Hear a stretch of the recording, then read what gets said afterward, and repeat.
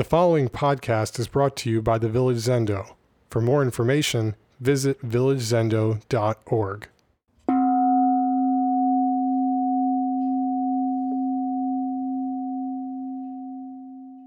Everything's different.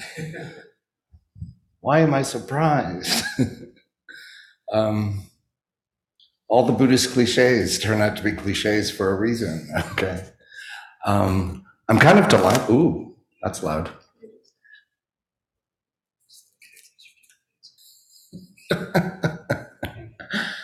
Well, everything about tonight's a surprise to me. The last time I was here on a Thursday night, there were 4 people maybe.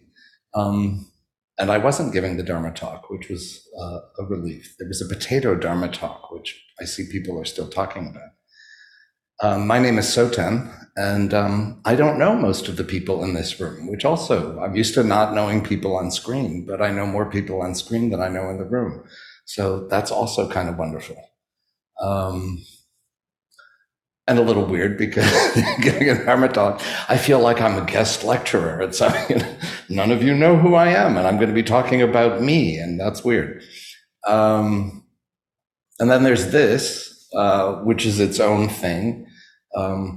I recommend everyone, at least once in their life, to borrow a sling and to sit in zazen and have the experience of one limb just hanging in space.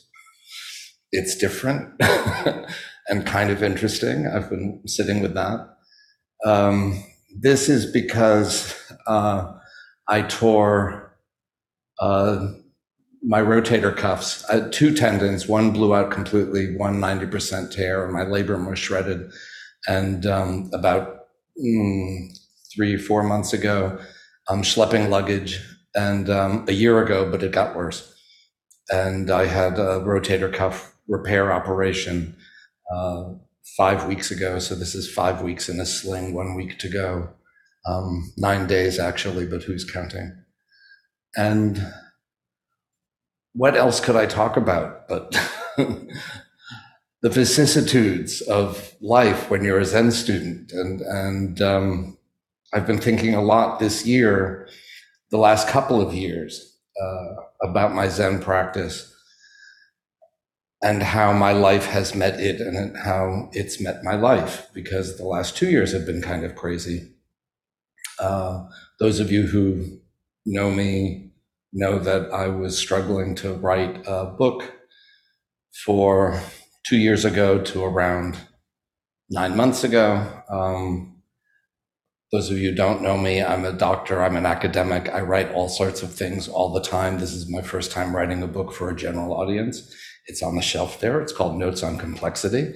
I'm only saying that because there will be a book club date about it. I think it's in December. So feel free to join in. That was really arduous. It was arduous because writing in a completely different way was arduous. It was because the only way I found I could write was to go away, where I couldn't be interrupted by work or family, etc. And the only way I could get time away from work in order to do that was to double up my clinical load to make space for it. So it was not an easy time. And my Zen practice was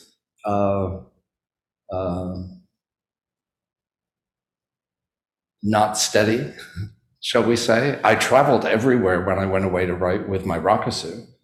And it would sit there staring at me in the corner saying, you know, I can help you with this. And there have been times in my life where Zen practice has been a help. And there are times in my life where the stuff I need help with, I can't turn to my Zen practice for one reason or another.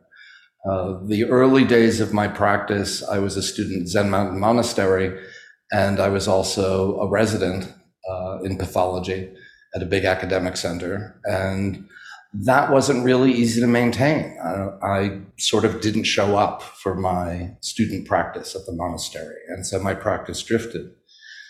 And then it was the AIDS years. And suddenly the vicissitudes from that were far worse than anything I'd experienced in residency.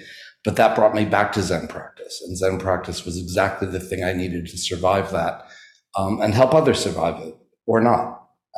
with some degree of equanimity. About 20 years ago, I went away on what was supposed to be a 3-month sabbatical to do some research. I'm out of town, and that turned into 2 years away from home. And I keep thinking about how this has been a 2-year period of stress and what my Zen practice has been like during it and how it was back then. And there are some things that are very similar, but there are some things that are really different. And it's made me think about how Zen practice, I think people of all lengths of practice will sometimes think about, well, what are the fruits of practice? One of the things I hoped for when I started Zen practice was a little help with anxiety. It wasn't a major thing. It was like number 5 on the list, but it was on the list. And my mother, after many years, said to me, with all the meditating you do, I think you'd be a little less anxious. And I said, imagine what I'd be like if I didn't meditate. So, which was true. So, back then, I was really focused. I now look back and think about how I was focused on my attachments to Zen practice, how Zen practice was something I was trying to add on to my life. And the way I thought about attainment during that time was something about things to get. And at the time I went away on the sabbatical, I was had just started koan practice, like 6 months or maybe a year before. And I had watched in the early days, there's no clock. Is there a clock? We all want me to have a clock. Yeah, I can, thank you, yeah.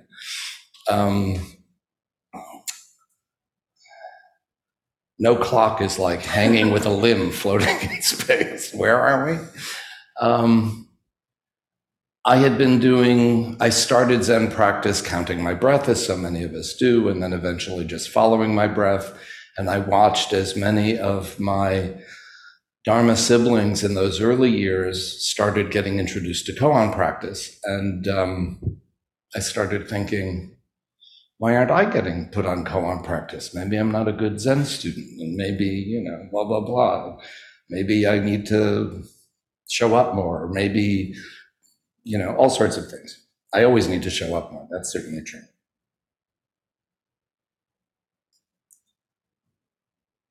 And then I settled into my practice of following my breath and came to realize it was just the perfect practice for me.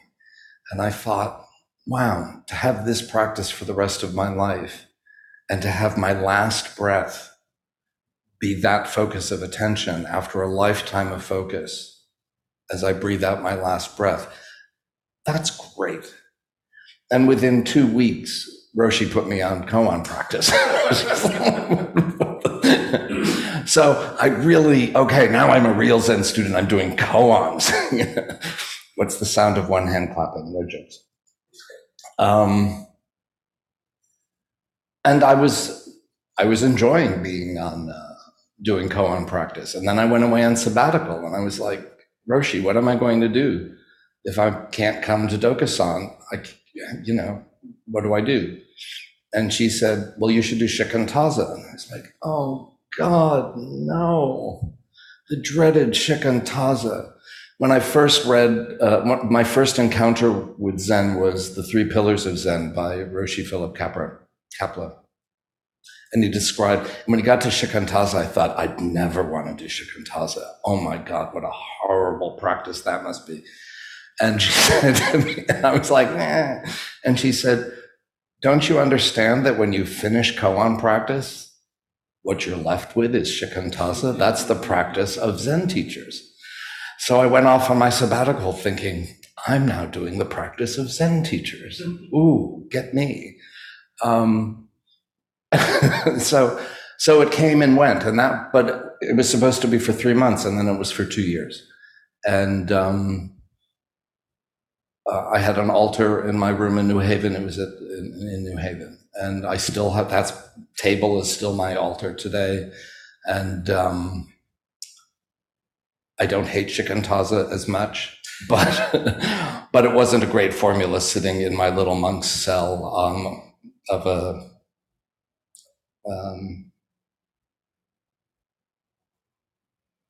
what are one-bedroom apartments called? Studios, thank you, overlooking the New Haven Green. So sometimes I sat and sometimes I didn't. And then I came back at the end of those 2 years after a big scientific kerfuffle, and I settled back into being part of the Village Zendo and taking service positions and getting back to koan practice, and things moved on.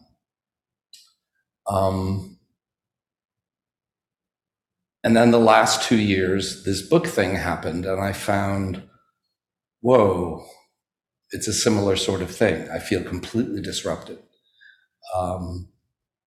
And again, koan practice fell by the wayside. The first days of COVID were terrific because I was in my office at work, but there was nothing to do, so I could be just digging into koan practice. But suddenly this all happened.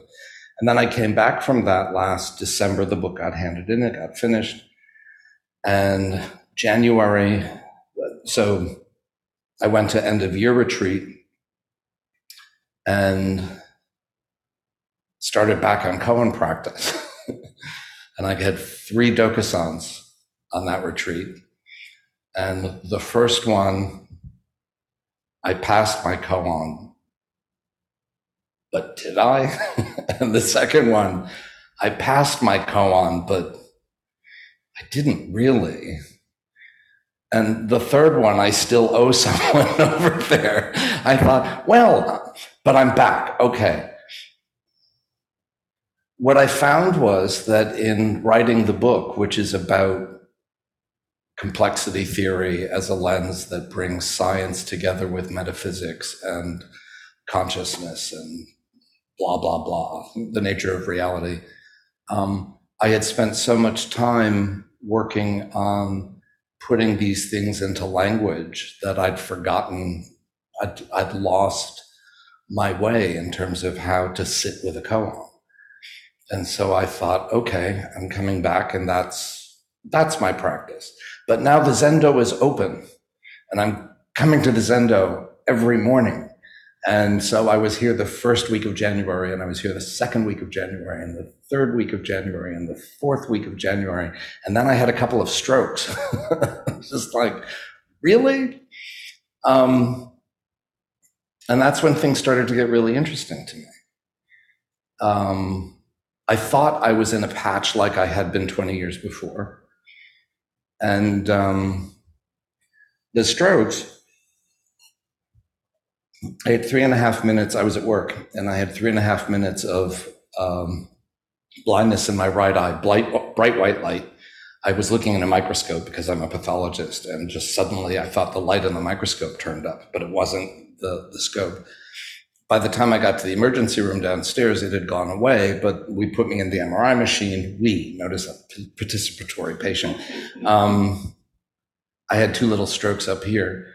No deficits associated with the lesions, but really profound fatigue and a loss of mental stamina. That didn't stop me from going back to work for 2 weeks until they told me you're supposed to be home. So then I went home, and I've been there since, up until about 2 weeks ago when my leave was up.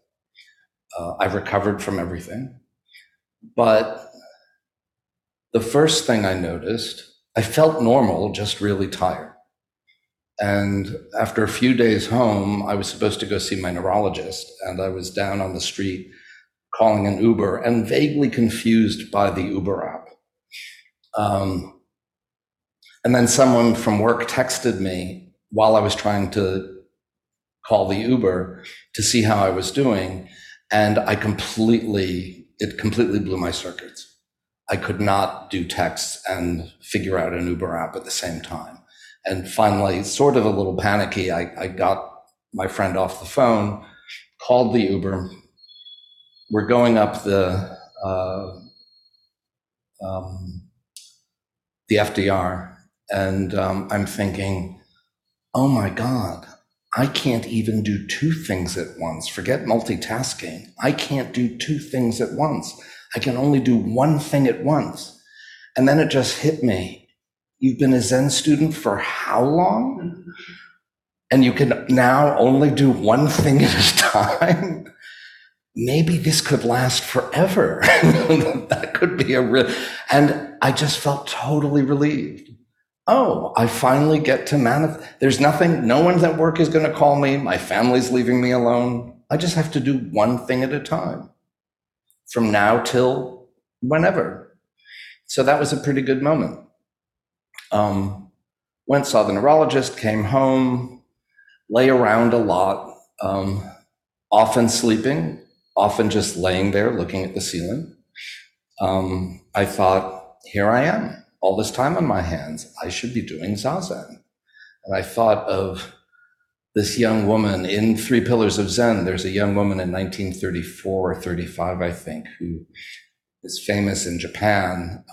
I haven't heard her talked about much in American Zen, but it's documented in the book, a student of Harada Roshi, who was chronically ill, but over the course of 5 days of practicing on what turned out to be her deathbed, had these major awakening experiences documented in letters she wrote to Harada Roshi day by day. And I often thought about, on your deathbed, it's not too late. And we sure know people in the Zendo who have, at the end of their lives, come to astonishing experiences in their final months, weeks, days, hours, in some cases. I'm thinking of Peggy up at Session, who was sitting in Session and then said, as I recall the story, I think she said, I think I know to go to I need to go to the emergency room, and then was gracious to everyone who helped to get her there and said, don't worry, and she died.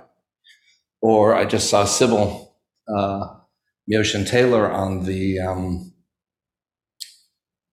screen over there, and if I remember, similarly, when she had cancer and leukemia, and it was a fairly long road, but her death poem that she wrote, if I remember, it's close to this boat has sailed in all weathers for this boat having sailed in all weathers for 72 years now dissolves into the great ocean itself.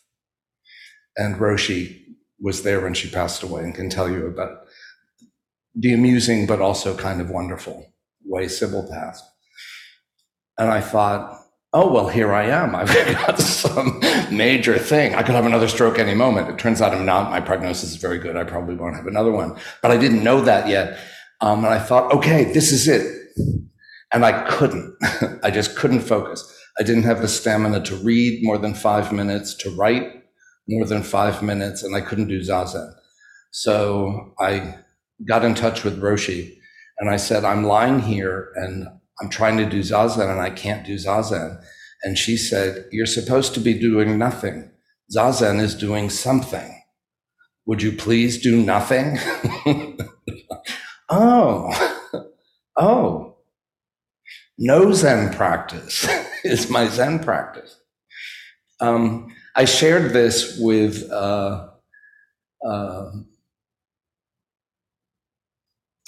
Susan Ryoko Wetzel, who's my Dharma sister from my Jukai group a bajillion years ago. And I wonder if she's watching. I don't see her.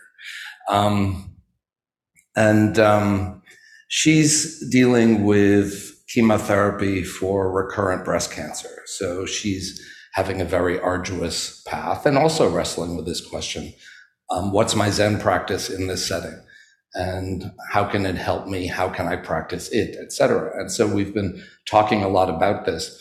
And I told her this story, and she was greatly amused and encouraging. And it's like, yes, your practice is no practice. She sent me this. This came up on her Zen little Zen calendar daily thing that she has, an actual paper thing, not even a computer. So I thanked Roshi for her advice, and I just was like, I'm not going to beat myself up over sitting. I'm just going to have my stroke here and I'll lie here. Ryoko sent this to me a few weeks ago. Yaoshan and Shitu were practicing together. What are you doing? Shitu asked Yaoshan. I'm not doing anything at all. Then you were just idly sitting, Shitu said. Yaoshan replied, if I were idly sitting, I would be doing something. Finally, Shitu said, you said that you were not doing anything at all. What is it that you are not doing? Even the 10,000 sages don't know, Yaoshan said.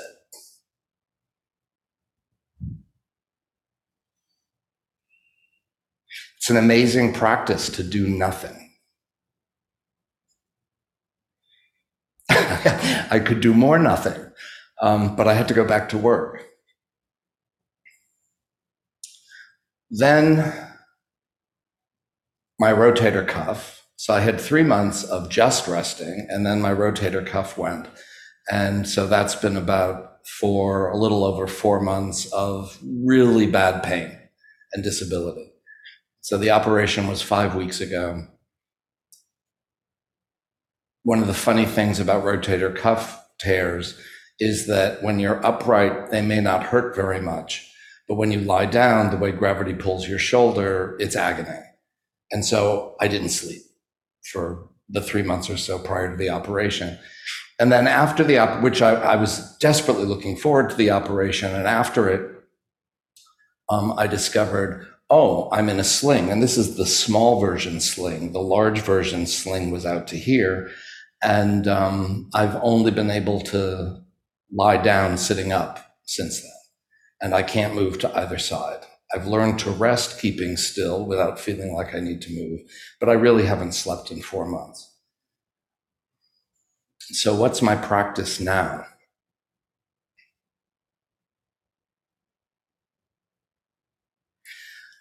Which makes me think of Yaoshan's and Shitu's teacher, Matsu. This is a very famous koan. Blue Cliff record case 3. Great Master Ma was unwell. The temple superintendent asked him, Teacher, how has your venerable health been in recent days? The great master said, Sun-faced Buddha, moon-faced Buddha. One of Ryoko's doctors, I think her oncologist, was commenting how Ryoko deals with everything she's got to deal with in stride, and how so many of her patients are constantly asking, why me? And Ryoko's response to that was, why not me?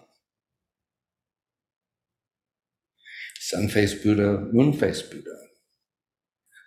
Suddenly, we've both been realizing that Zen practice has been here even when we're not doing it, moment to moment necessarily. What's not doing it? We've been Zen students for years. And somehow, torn shoulder, not torn shoulder, sleeping, not sleeping. I had 3 months of perfect rest, and I thought, I'll go back to work perfectly rested. And then 4 months of no rest at all. And I'm back to work completely not rested. And it's okay. And I think it's okay because of my practice. And my practice has been here in front of me as something I was trying to grab for so long. And now I realize, no, my practice is me. I'm my practice. Cool. And I kind of wanted to share that. So, a little poem. Sitting facing west, the setting sun sets the sky aflame. Sitting facing east, the moon rises in an indigo sky.